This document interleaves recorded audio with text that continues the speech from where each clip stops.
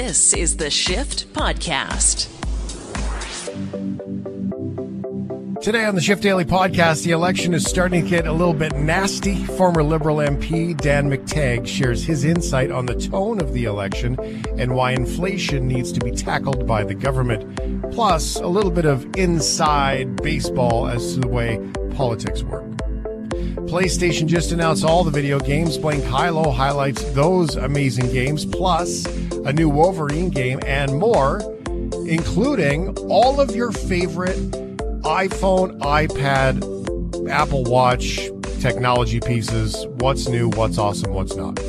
Are you okay with Nicki Minaj? Probably not, let's be honest. But she's been up to no good online, somewhat entertaining. It's time for Are You Okay? Are you okay with taking a leave of absence? Hell yes. How about tomorrow? Yeah. How do I file for this? Yeah, let's get this. Let's get this in motion. Actually, I've always admired people who took a sabbatical. Like, I'm just going to go away for a year, and I'm so good at my job. You're going to wait for me to come back. Like, that's a level of courage that I just don't know. Yeah, I know. It's pretty impressive. I mean, neither. Like, when I take a week off, I'm at the end of the week. I kind of look at the rundowns to see if I've been replaced altogether. Same, Brendan. That was me in Vancouver, trying not to think about work, and then also going, okay, how replaceable am I? Is this okay that I'm gone for a week? Right? It's okay, right? You'll be fine. Yeah. All right. Well, I think a leave of absence, if you need to take one, is probably appropriate. Mm-hmm. Right? Depending on your job. I mean, if you're the only anesthesiologist in your community, you probably got to wait until there's backup. You know what I mean? Yeah. Well, since we're talking about leave of absence, there's this one guy in Australia. Oh, Shane, it'll cheer you right up. Oh. Just drive from town to paradise and you'll see why we call Australia home. Australia.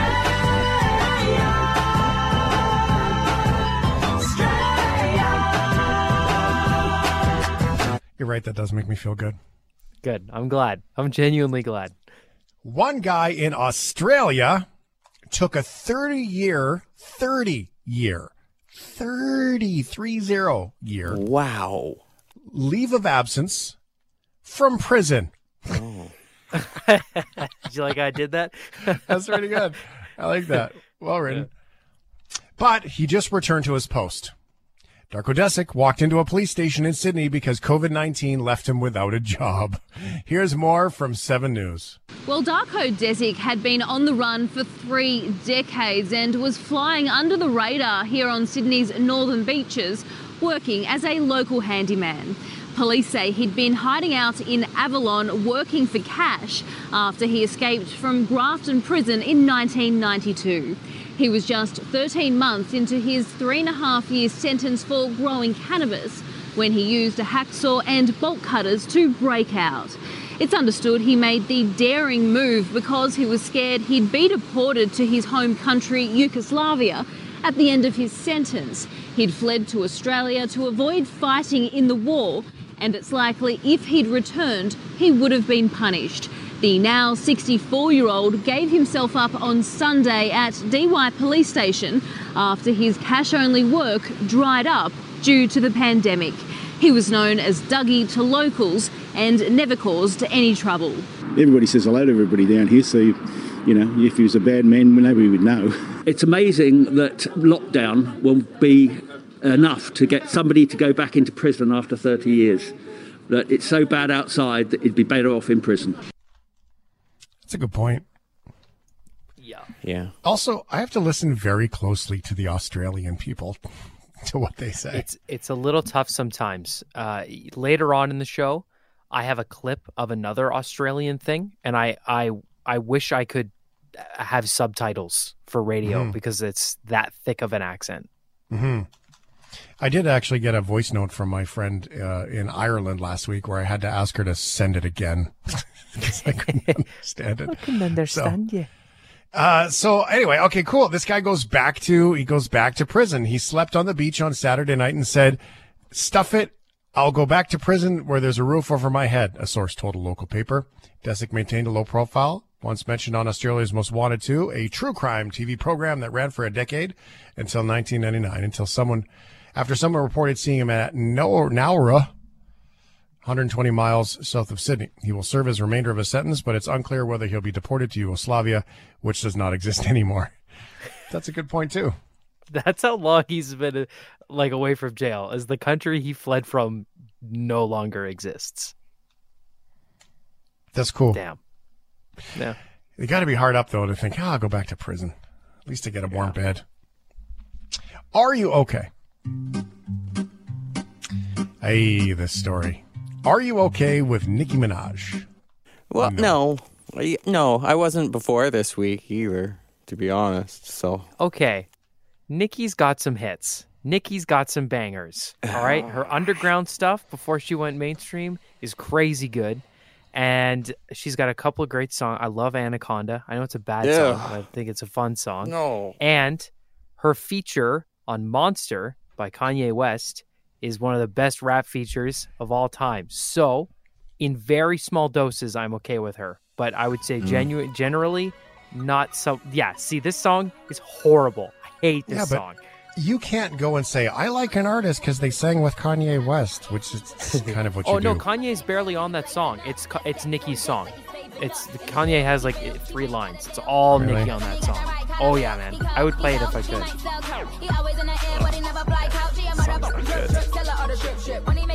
Right? And Anaconda is not about a snake. Yes, I'm well aware of that. Is there a clean version of it? Oh, there is. My anaconda don't want none unless you got buns, hun. Boy, Troy named Troy used to live in Detroit. Big dopes in the money. He was getting some coins. I love this song, man. It's subtle. He was keeping me stylish. Now that's real. One in my purse. Okay. That's, we're good. Song. I'd like to apologize to everybody who found that uncomfortable. You're not alone. Well, Nicki Minaj is famous for her bars, her personality, her loud clothing, actually, and now her tweets. Unfortunately, they were very weird tweets, too. Minaj is facing public backlash after she tweeted that a friend of her cousin developed swollen testicles and impotence after getting vaccinated against COVID-19. Where did he get vaccinated? Yeah. In a series of tweets on Monday, the 10-time Grammy-nominated rap artist told fans she would only get immunized once she did enough research and recommended that they wear masks and get the shots if they're required to for work. First off, vaccines that make your testicles swell up?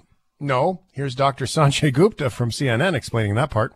Well, so her cousin's friend who has orchitis is the medical term for swollen testicles. I have no doubt that this is something that has happened to this individual, and also have no doubt really that it's not related to the vaccine. I mean, that's the thing, is you get a lot of people out there who have these you got 32% of the country of Trinidad vaccinated. You're going to have people who have concomitant issues with the vaccine that have nothing to do with the vaccine. So I don't think that that's a problem. People are going to read about that. Vaccine causing orchitis or swollen testicles. That's not a thing. That's not something to worry about. What causes orchitis, what I've read anyway, and just remember I'm not a doctor, is STIs and dogging it, if you will. Oh.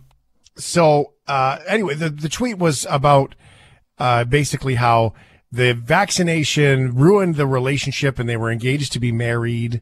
And then they broke up afterwards because she found out about his swollen testicles and all these things, when in fact, the doctors online anyway have said he probably had an STI. That's probably what happened. Ugh. It also explains the breakup. Just saying. Yeah. Okay. Well, in a subsequent tweet, Nicki Minaj also said she was sure she'd eventually get vaccinated in order to go on tour. Trinidad and Tobago Health Minister, where she's from, Terence Dale Singh, says no cases of testicular swelling due to COVID-19 vaccination were reported in the country following an investigation. Unfortunately, we wasted so much time yesterday running down this false claim, Dale Singh said in a press conference on Wednesday, adding, we didn't respond on Tuesday because we had to check and make sure it was true or false, as we take these claims very seriously. The Caribbean island is currently battling a Delta strain and vaccine hesitancy, according to the Trinidad Express. So, the government came out and said, hey, fella. This one's on you, pal. That's embarrassing. He's trying every way in the world to get around the fact he had a little side hustle going on there. Wow. Anyway, good luck with that. And don't listen to Ryan. Even with Kanye, Nicki Minaj is not great. I'm telling you. I'm gonna put next time we're in the car, next time we're on the road trip, I'm forcing you to listen to that song, and you're gonna look at me and you're gonna go, okay, on this one song, it's okay. I'm glad I'm a province away, and I won't be in. We're gonna be blasting it so loud you're gonna hear it. That's how loud we're gonna blast it. As the owner of the automobile, no. Are you okay? Are you okay with bathroom breaks? Yep, I'll be right back. I'll be right. Oh, you stole Look my at joke. you guys. Look at that. Wow. Wow, hey. Damn. All right, we're out of material. That's it. Show's done. We're here all week, folks. Sometimes you just got to go. Oh, dear. Oh, we're refilling apparently, too. Sometimes you just got to go, even if it's at very inconvenient timing. Okay. Kelly Clarkson had a handful of special guests on a recent episode of her own Kelly Clarkson show, including her daughter, River, her 5-year-old son, Remington, and Coldplay's Chris Martin. Oh, what a crew. I'm actually just going to... Is that still running? The toilet? The toilet's still running. Yeah. We should probably get that seal checked. Yeah. So Chris got up on stage and started singing that song for River. Nope. River is a big fan of Coldplay. In fact, Yellow by Coldplay is her favorite song. So Chris got up on stage and started singing that song for River, and her family joined in, except for Kelly's son Remington, who was very quiet. Then, remember this is on TV, he made an announcement. Something. Here it goes. And it was all yellow. And it was all yellow. So then I took my turn. I need to go to the bathroom. Me too.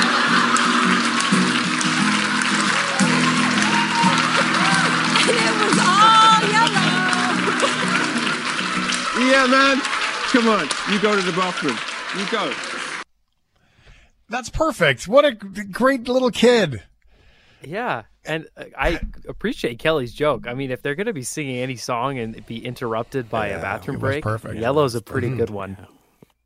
It appears that Remy was able to get off the stage to the bathroom and Martin was able to get back to singing. But that's wicked. That's life, man, happening right there. Also, can you imagine being a kid and your mom's just hanging out with, Chris Martin singing on stage, just kind of batting around a little acoustic session? That's a strange childhood. Yeah. Still pretty cool.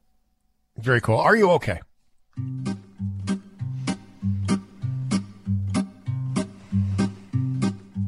Are you okay with drones?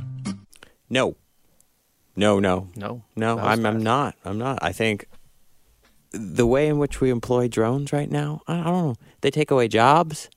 They're used in terrible military things. I'm not a huge fan of the way we use drones these days.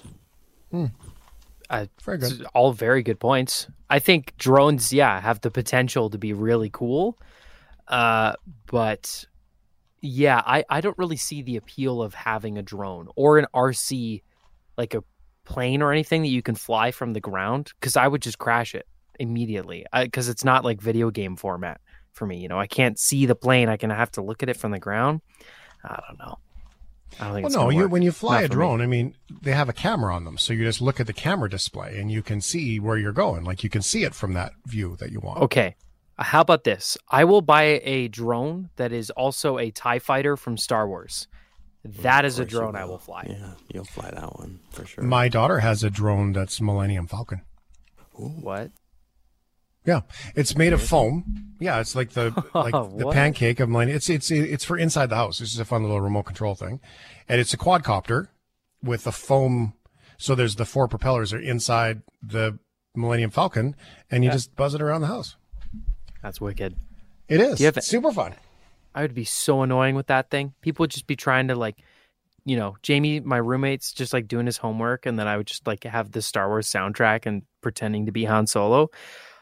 I might have to make a little trip on Amazon after this already. Okay. You can also get remote control airplanes that have cameras in the front, right, and in the tail, and you wear the goggles, the VR goggles, and you fly the plane. That's wicked. Right? So you can see literally as you're flying where you're flying. See? Fun, right? Yeah. I had a drone. Well, I have a drone, but I'm pretty sure the batteries are shot. But I had a really nice one and had a 4K camera on it, gimbal. You fly it all kinds of places. The range wasn't great, though. Some of them could go like 5 miles, 3 miles, 5 kilometers. Wow. And so you can just literally fly. You got to check your local rules, by the way, because it's terribly illegal to do it. But yeah, I mean, take some pictures, some sunset photos on a lake from about 300 or 400 feet up. It's really quite nice. Yeah, I guess like in that case, when they're used for like filming and things like that, they're very useful. Yeah. Mm-hmm. Yeah. Okay. I've softened on drones. I went canoeing in Vernon, me and my kids, and I put the controller in the backpack, and you can set it to a setting where it captures you on the screen, and then it just follows you. So we're canoeing across the lake, and it just followed us and recorded video of us canoeing from above and behind and from the side. See? Yeah. Not so bad. For those without the video portion, Shane was he was acting out canoeing there live. Yeah, it was very good, wasn't it? It was very good, yeah. Okay, so now Ryan, because he declared on the shift last week that his marijuana consumption is so extremely high, there was some perception that Ryan's a dopey, like hardcore. Wow. He might like this. Our boss gets in a meeting and goes, Ryan, I had no idea you smoke so much weed. I don't. I am a moderate. Oh, okay, yeah. But I can understand why it'd be perceived that way, yes. Flying drones for fun, making movies, home movies. They're super fun to do. I mean, they're pilot little guy around. What about delivering drugs? I mean, Ryan would probably appreciate that. Jesus. According to police in Virginia, someone was trying to use a drone to deliver drugs and other sketchy things inside of a local prison. I've heard of this. They must have mixed up the address. There it is. The address? We were doing pretty good. We were doing really good. Well. Were we? Really, though? All right. Sorry, I had to double check Nicki Minaj wasn't still playing. That's a typo. Nobody wants to hear that. Well, they actually delivered the package to a school, not the prison, so they clearly must have screwed it up. Here's more from CBS 6. It was about 5:45 Monday morning. I pulled in and looked around. The witness says he was near Brunswick Academy, a private school. It was still dark outside when the flight is believed to have gone off course. Green light was just on the ground, and a car pulled around behind me, came around, and went up the driveway down. The passenger door opened up, and they scooped it up, and they moved on. But they missed this. So with daylight, that's when they found this big bundled package sitting here in the parking lot of the school. It weighs about 5 pounds. It's wrapped in black electrical tape, and it has a hooking device, which is within sight of the Lawrenceville Correctional Center. Based on history and based on intel, we're quite confident the package was supposed to go inside the Lawrenceville Correctional Center, the GO prison we call it. The drone was carrying a package that contained marijuana, tobacco, cell phones, and a USB-C to Lightning converter. Apparently, that prison has had to deal with multiple drone-related issues this past year.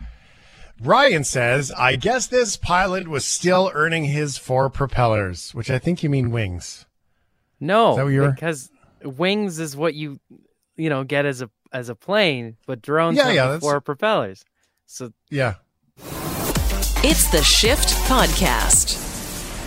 Well, here we are. We're couple of days away from the election in Canada, we thought we'd check in with Dan McTeague and see what's going on. Dan McTeague, former Liberal MP from just outside Toronto, and joining us here on the shift to give us some insight and a last look. Dan, things are starting to get nasty in the election. That was never expected, was it? Never. Yeah, no, it's the fun part. It's the mudslinging right up until Sunday night. I think around 7 or 8 o'clock. Fortunately, I think most people have tuned out. They've already heard it. Those who are committed to always voting Liberal will always vote Liberal, especially in Toronto. But the rest of the country, I think we're going to see a bit of an upset. A lot of Liberal support outside of the 416. I think in areas just outside of metropolitan Montreal. I think even in Vancouver, it's fair to say that Liberal seats are very much up for grabs. And it's not just, of course, Conservatives being pushed aside a little bit by the PPC. It's the NDP that's moving up. And that has to be very reminiscent of where the Liberals were somewhere between 2008 and 2011. They weren't completely wiped out, but it was getting a little tight for them. So I don't think the Prime Minister is going to get a majority, but what do I know? I just know that the pollsters who are saying that happen to be strong Liberal confidants. In fact, Shane, I got to tell you about one, Main Street, coming out saying the Liberals will get 170, 169 seats. That's I thought that was a bit of a stretch. Same pollster 2-3 weeks ago had the Conservatives at 38%. That pollster was my campaign manager in 2008 and is an intimate of the Liberal Party, lives and breathes. So anything he can do to give the impression, I think there's a lot more of a political message there as opposed to being objective. Well, is that not, part of the secret, though, the marketing of the polls to inspire people to get out? Wouldn't you want to say that, hey, we're behind, you need to get out here so you can help us out, get the vote in? Isn't that something legitimate that people would want, or at least, I don't know, if I'm looking at marketing in general, that's how I would look at it, inspire the base. Maybe, but I think you should declare you're there for the Liberal Party, or you're there for the Conservative Party, or that you have a partisan bent. Holding yourself out as objective, I think, is while at the same time, and I would hope that a little bit like examination of charities, which the Liberals refuse to look into much because many charities and foundations might make a significant sieve for green energy organizations out there and green groups advocating from governments. But I think there has to be some kind of accountability for polling firms as well. Most importantly, tell us which contracts you've had over the past 6 years under this government. Tell us in the same way I would say of some of the media. Tell us how much money you're getting from the federal government, because it's hard to be objective and be perceived as objective and open and unbiased when it's right for many people to conclude that you're not going to bite the hand that feeds you. Better yet, you may very well not want to see an end to the gravy train, to use a Fordism of 10 years ago. You may not want to see, an end to that access you had to lucrative contracts through the government. So I think the public it shouldn't be bamboozled with its own money, and certainly not by people who are proffering ideas that really have more basis in political interests of the organization as opposed to canvassing honestly where Canadians might stand on a given issue or on political support. Well, I can only imagine how difficult that is at the CBC, and I mean that legitimately. I mean, I just to be clear, because I'm not banging on the CBC, because I truly believe there is such a wonderful place for Canadiana as a broadcaster in this country. So, I mean, I'm a big fan, and I think that if it's done right, it's incredibly important. So just to be clear, but I will cast this shadow of concern that it must be difficult when, as part of the platform is to give the CBC a bunch more money if they get reelected, and then you're leading into the election and you're looking at two reporters or two reports and you're going, well, one bangs them up a little bit, one makes it look rosy. That's got to be complicated, but that's real human stuff. Pardon the pun on rosy. Yeah. Look, I'm of a couple of minds on this, but we have a new era in which media has been very hard. Legacy media has found it very difficult to survive. But when you have $600 million given out, you're beholden, you're bought. And I don't care how it comes about, whether we think it's a great idea or not.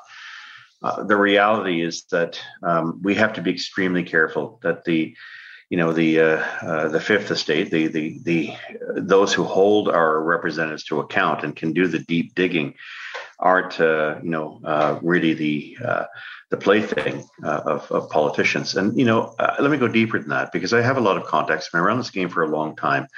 I know of at least two green favored organizations, papers, who have constant meetings with people like Katie Telford, and they're getting hundreds of thousands of dollars from the federal government.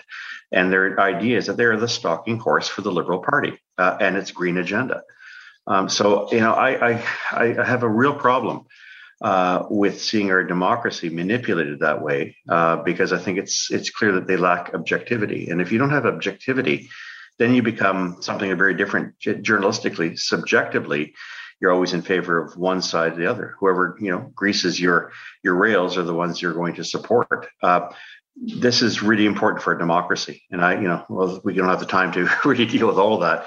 The fact of the matter is, I think the Prime Minister gets away with a lot because he has a compliant group of people who don't have to ask the tough questions. They did 20 and 30 years ago when I was there, and there was no question. A scandal came out. You were going to be, this was not going to end very well. But I guess all of this really means that the public has less idea of what the major issues are. And I think one of them appeared today. Very interestingly, Shane, we've been talking a great deal about climate. That's great. That's wonderful. But affordability is not the issue. Inflation is rearing its ugly head once again. Economic growth is slowing down. Affordability is the issue. And we saw the debate last week. Yes, they talked about affordability, but only in the context of housing. We see that energy, gasoline, my topic, up 35% compared to this time last year. Take away the housing and stuff like that. These, groceries, 19%. These are real burdens on people, and there has to be some answers. And there's nothing coming from the canvassers. There's nothing coming from the parties' ideas as to how to address this, because there's a chance that this could get out of control and we wind up like we did in 1981 with runaway inflation. It's not transient. It's not just going to stay the way it is. We could go in a situation where we have no growth and runaway inflation. We call it stagflation. And that's a very hard thing to arrest. I say that because I came in as a budding member of parliament, having to work with the Liberals of the day, Paul Martin, Jean Chrétien, to do some pretty unpopular things to prevent our country from collapsing, from having the bond, holders downgrade our credit. This has enormous implications for the livelihood of Canadians, and that's another factor isn't being discussed. It is a little on the periphery, but all of it's about sniping and baiting each other. We need a media that can ask these questions. Unfortunately, I think it's a media that is prevented. It cannot ask the tough questions, which are extremely important to Canadians, like affordability. And that revelation this morning about the inflation rate at 4.1% should have had that as the first question by every media in this country. I don't think many of them bothered to ask the Prime Minister. Well, there was a fantastic interview by Neetu Garcha that she did with Global in Vancouver, and they talked about all kinds of different things. And at the end of it, the Prime Minister said, "Wait, but we didn't talk about the big issues." Neetu's response, and I'm paraphrasing, of course, was basically, we did. We talked about the big issues of what matters to folks on the West Coast. So, this idea that, we can dictate what Canadians want to hear from politicians is also an old idea that seems to, the sheen is gone, right? Like it's fading away, this idea that, not only will we fix your problems, we'll let you know what the problems are. And that's been part of the magic tool. Very glib Prime Minister who, again, triggered an election for no good reason at all. Look, I can say that until I'm blue in the face, and it is in fact the truth. But let's be honest, a good 30 to 40% of Canadians out there just don't give a damn. And if they like to be controlled, they like a mediocre leader who is trying to lecture people as to what he thinks are the big issues because he can somehow control the media and control the questions. This is a very, very thin-skinned individual. And I get the idea of throwing rocks and things like that. That shouldn't be allowed in a campaign. But this is a fellow who berates, loses his stuff. We saw that in the debate last week. He doesn't like to be held to account. He doesn't like to be pushed back. We call that a bully. And it's one of the reasons his caucus, by the way, is effete. It's weak. It doesn't have the ability to stand up and to express things. In fact, it's so weak that this is the first caucus. That's where, of course, members of parliament of the same party, and used to be senators as well, would get in the room. Never would you allow anyone from the prime minister's office or the leader's staff to come in and take notes. They were punted. And if you want to take the prime minister out, you wanted to talk about issues and say that he's going the wrong way behind closed doors, knowing that this stuff wouldn't get leaked. Sometimes it did, but more often it did not. That was the place to do it. Now, of course, it's not. These members of parliament cannot, and we talked about this last week and the week before, members of parliament cannot speak for themselves. They cannot put out press releases for themselves. They cannot go on debates themselves. They cannot freelance. They cannot be members of parliament without the leader and the blessing of the people around him. So, look, I think we should just end the damn charade and know that it doesn't matter who's on that ballot. Either you like Trudeau or you don't. I happen to believe that he's the worst prime minister this country has had, and I have a pretty good way of measuring that. I've worked for his father. I worked for his successors like Jean-Claude St. Paul Martin and many other opposition leaders before and during and since. I am convinced that if the country makes the mistake once again, it will be in an irretrievable position, and the country is going to be in far more deeper problems as far as its democracy and its economy than any of us could imagine. He's deeply divided this country. He is a very dangerous person for this nation, and I think the country should finally have its fill of his woke ways, because it's divide and conquer with him. And unfortunately, this is a very fragile country. I fought twice to keep it together, and was very sensitive to what was happening out west in the early 1980s as well. But on the Quebec side and on the west side, it seems to me that there's very little holding this together. And if he thinks that he can play divide and conquer, use wedge issues like abortion, like climate, to go around telling people who's right and who's wrong, that's not leadership. That's dictatorialship. And we have to be very careful about the opportunists that we now have who's sitting currently as prime minister of this country, at least for the next week. When we look at the green conversation, climate conversation, that's been diluted by every party. Then you have the Greens, who the question was, where do they go next? Anna May Paul looked well put together in the debate, and she brought up, more so than green, reform. And then you look at just what you just said, right? Influence of Quebec, the fact that there's a French language debate only in Quebec, then French language debate across the country, and then only one English debate. And so the question's coming up, and then you get this sort of battle of words between Blanchette and Legault about who should represent Quebec, right? No, the province does a good job representing Quebec. That's enough. So there's a bit of a battle going on over there too. And one of the people who looks like a champion in all this, who's saying, look, if we want to get any of these things done, we need to reform government. Do they come out of this looking like a whole new party? Do you think that she saved some grace there? I fear, though, she's had to walk away from the climate voters to do it. Well, I think she's really touched on something that puts her in a very unique position of being able to say, I have no skin in the game, but I understand and I see what's happening from the outside looking in. Unfortunately, I think the latest news has that she will probably leave politics altogether after this election, which is a very sad indictment about the state of affairs of our parliamentary process, that it is so capricious that good people tend to, with great ideas, and who can seize an idea and who can galvanize an understanding, perhaps not even get the votes for it, but at least have people nodding their heads saying, yeah, you know what, she's right. If those voices are squelched by political expediency, by ignorant voters who are just too busy being mesmerized by socks sobbing and selfies, then we deserve the kind of country we're going to wind up with. And as I said, I see it on the economic side. This is like a fire bell in the night. There is a tsunami of bad economic news coming, and it's going to kick everybody right in the backside. And if they don't act between now and then and limit this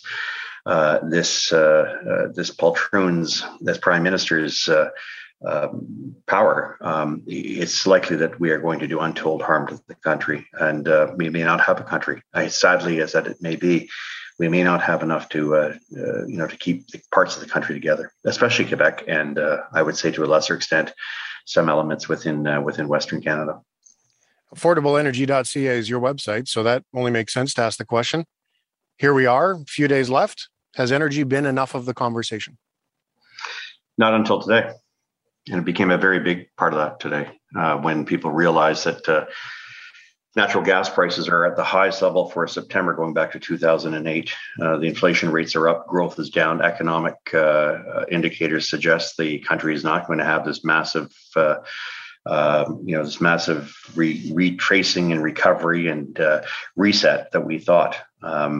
It looks like disappointing news is coming down the pipeline, and a lot of it, literally, figuratively, is because we're not selling enough of the things that we have that the world wants.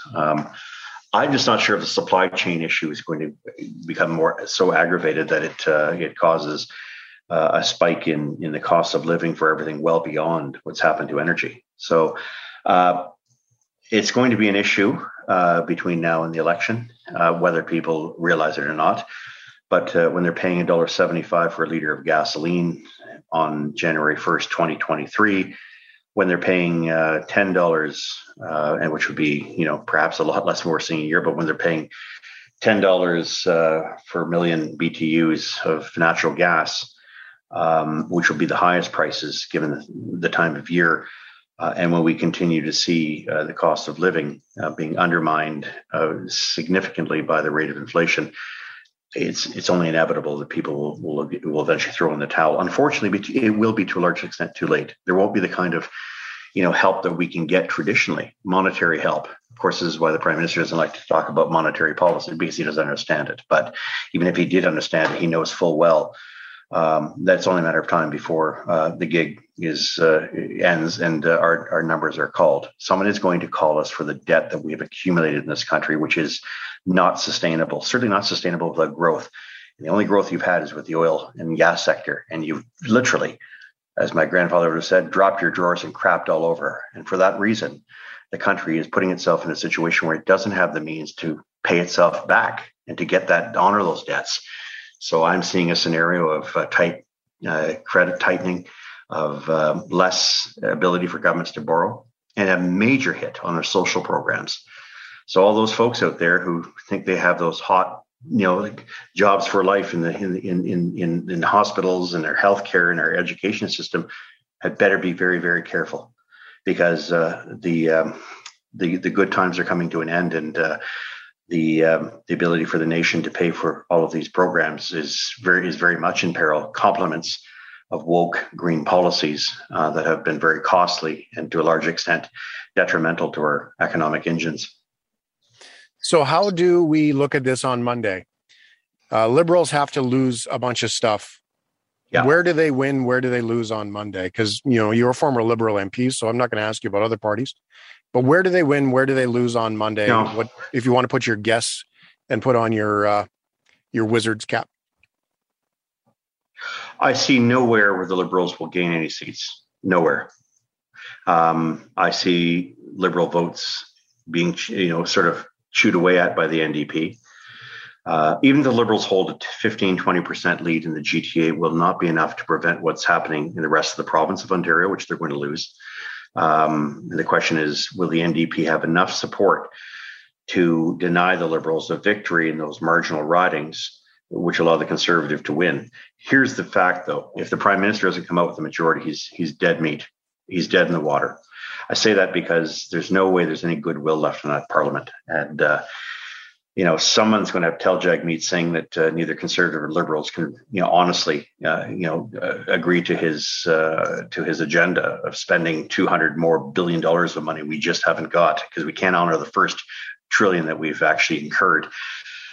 When that happens, it's unlikely that the Prime Minister will be able to form a government. He'll either have to go back to the Governor General, and we'll have another election, or another person may be called to form a government. My guess is that the Conservatives will win an extra 15 to 20 seats, maybe even 30. My guess is that the Liberals will lose at least 20 and maybe hold on to a very weak minority government, even if it's a strong minority government, and there is no change. Most people are going to say you caused an election, created all this rancor, this division for absolutely no good reason, and the result is pretty much the same, with some exceptions here and there. So short of majority, the Liberals are in trouble, and I think it might very well come down to this. We'll see if the Liberal caucus has any backbone. But if they have been brought this, these shenanigans with this prime minister, forcing an election and, doing the divide and conquer. And I guess I'll take what Sheila Kopp said last week in the Hill Times. This guy is dead weight on the party. And I think smart Liberals are going to start to realize it's time to throw him overboard. He isn't the boy wonder he was. He isn't the rock star he was. He's in fact damaged goods. And a lot of Canadians want him gone as a prime minister. Dan McTeague, affordableenergy.ca. Thank you very much, sir. I guess now we wait and see, don't we? Well, and looking forward to it. I'll probably keep my eyelids open with, with Q-tips or with toothpicks or something like that. I think it's going to be a long night, and we'll be watching those ballots coming in. Every ballot's going to count this time. So I take it that is a good thing that you saw a lot more people at advance polls. I think there's a message being sent, and it's not one I think Liberals are going to be very happy with. This is the Shift Podcast.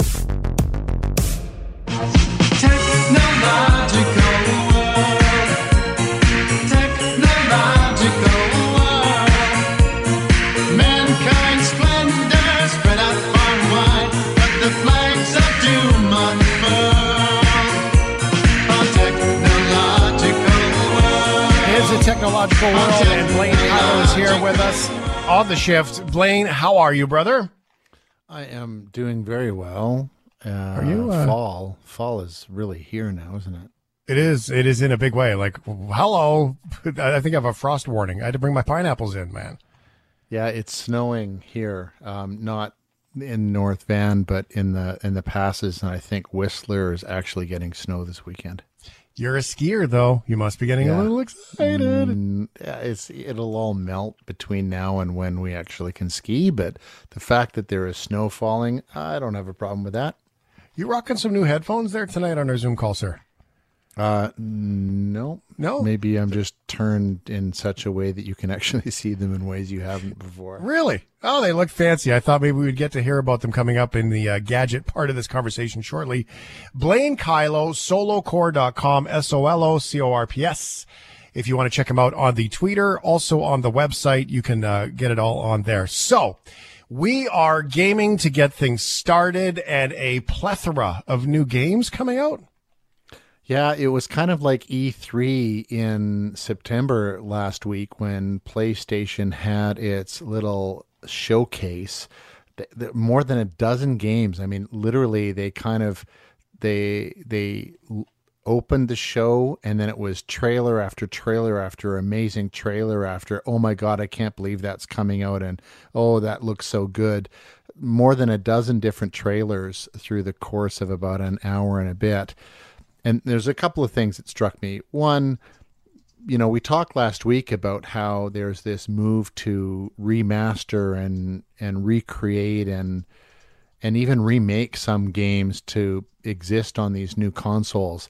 And that was a part of the PlayStation Showcase. So the Uncharted series is getting the last two games in the series, A Thief's End and The Lost Legacy. They're getting remastered for the PS5.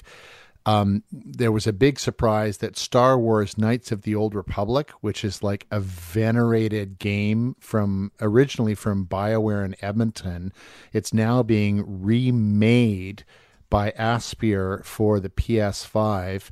No date on that yet, but I mean, Knights of the Old Republic, it is maybe one of the best adventure role-playing games ever, and being able to play it on a PS5 with some new graphics and some new controls is really kind of exciting. So that was something that happened. Something else that happened is Insomniac Games, who we've talked about before, because they are responsible for the Marvel Spider-Man and Marvel Spider-Man Miles Morales games that were really awesome. I mean, they came out with Spider-Man and blew everybody's doors off with how they were able to make it feel like you were actually flying through the air as Spider-Man. And then 2 years later, they came out with a full-on sequel in Miles Morales. And then 9 months later, they come out with Ratchet and Clank Rift Apart, which I talked about recently, probably the game of the summer. And now they've got Marvel's Spider-Man 2, which is merging the storylines of the two Spider-Man games that they've come out with into a similar story. So we get Peter Parker and Miles Morales in this new Marvel Spider-Man 2. And they're also making, and nobody knew this was coming, they're making a Wolverine game. And so that was another trailer that kind of fell on us in the showcase last week. And so all of these amazing things happening. I mean, Insomniac Games, based in LA, wow, are they firing on all cylinders? And if that wasn't enough, we also got a real taste of God of War Ragnarok, and we've got a clip. Time is running out. The prophecies say Fimbulwinter leads to Ragnarok. War is coming. My story doesn't end hiding in these woods. I should be out there, finding out who I am, who Loki is. I will not allow you to pick a fight with gods. I don't want to fight anyone. I just want answers. And if those answers lead to war with Asgard? Maybe that's what Mother wanted. I love those as much as I love movie trailers. I got to tell you, this is so cool. Well, this is quite an amazing game. Now, Ragnarok is the sequel to the God of War. It wasn't really a reboot. It was kind of a reboot. God of War started off, Kratos is this sort of anti-hero, and he comes from Greek mythology. But then a couple of years ago, when they wanted to reboot the franchise, suddenly Kratos is in the Norse mythology.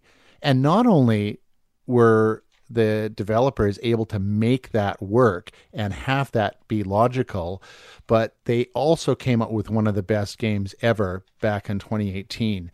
Next year, we get Ragnarok, which is a direct sequel. It takes up a couple of years later, and Kratos' son, who is sort of got god blood of his own, is trying to figure out what his story is and where he's going.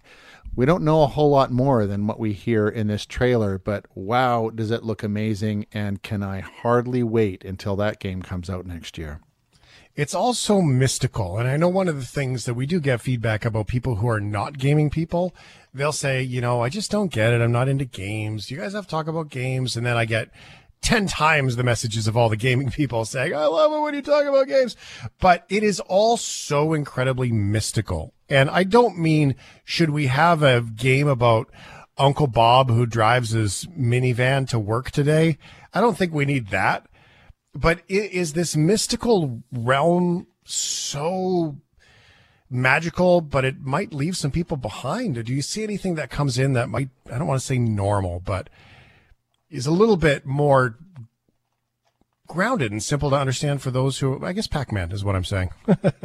Well, and there are games for everybody, right? Like there's the Fortnite games if you want to hang out with your friends. There's the Call of Duty if you want some kind of a military thing. There's all kinds of puzzle and action adventure games. You know, the Uncharted games that I talked about earlier, that's like Indiana Jones, being Indiana Jones. The games that I really like, you know, they're not necessarily fantastic or steeped in this sort of strange mythology.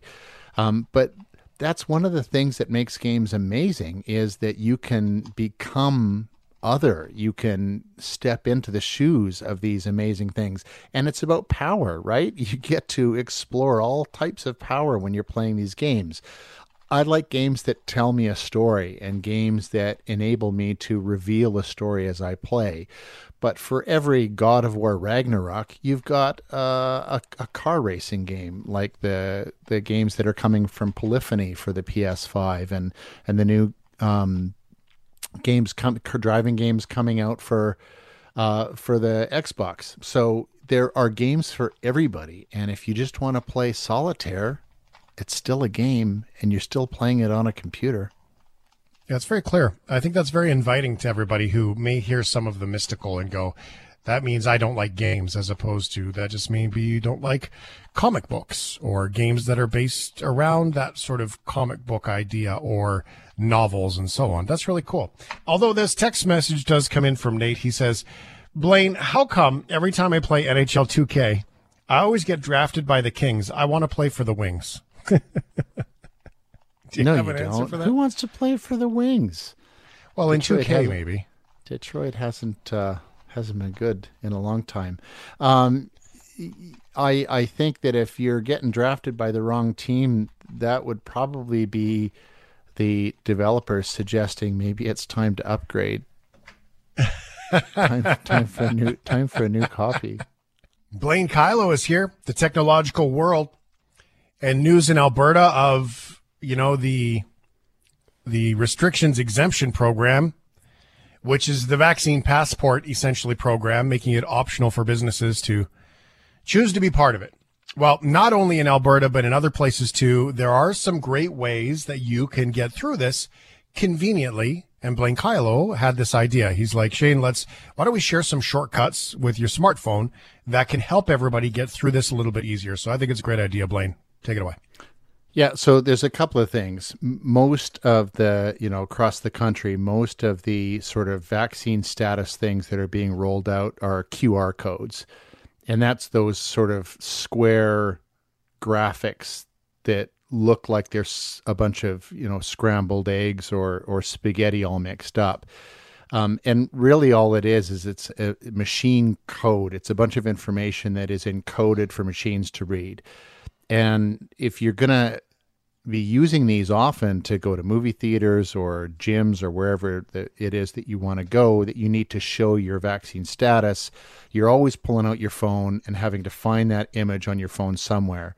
But you can do this in such a way that it's easy to do and you're not searching for it all the time. But it is highly not recommended to make the QR code your lock screen or your wallpaper on your phone, because while QR codes are encoded, they are not encrypted. And there's a bunch of personal information in those codes. It's not super sensitive information, but it's your name and your vaccine status and information about where you got your vaccination, information that you need to prove your vaccine status, but information that you don't really need everybody in the world to see. And if you've got this QR code just on your wallpaper, anybody can actually grab that information if they know how to read the QR code. So don't do that. But what you can do, and I'm not going to go through the process, go to my website at solocore.com, and the steps are there. And I didn't come up with these either. Smarter people than me came up with these. There's a technical writer in Vancouver whose Twitter handle is Kimley. She's the one who actually came up with the shortcut so that you can, with the tap of one button, have your QR code pop up with the screen brightness really tweaked so that it's easy for people to read. And then you can turn that off again when you're finished proving that status. And another Vancouver person, 604 Kev on Twitter, came up with the same kind of a thing that you can do if you're on an Android device. You just create a Google Drive file shortcut, similar kind of a thing. And what it means is no matter whether you're Android or iOS, you can, with the tap of a button, have that QR code pop up. You can prove your vaccination status, and then you can put your phone away. You don't have to muck around too much. It's a great idea, and we're all going to need to figure out how all of that works. So thanks for bringing it up. Blaine Kylo, solocore.com to see that and all of the things he talks about. Apple released all their new toys. Yeah, big announcements yesterday. And while the new models of the iPhone 13 are kind of incrementally better than the earlier iPhones, there were some interesting things that were revealed during the event. So all new iPhones, they're all getting a new chip, the A15 Bionic chip, which is Apple's own silicon. And so you're getting improvements to battery life and to speed. The iPhone 13 and iPhone 13 mini, which are the simpler phones, they start with double the storage capacity that they used to. They're also getting optical image stabilization that was exclusive to iPhone Pro models in the iPhone 12 era.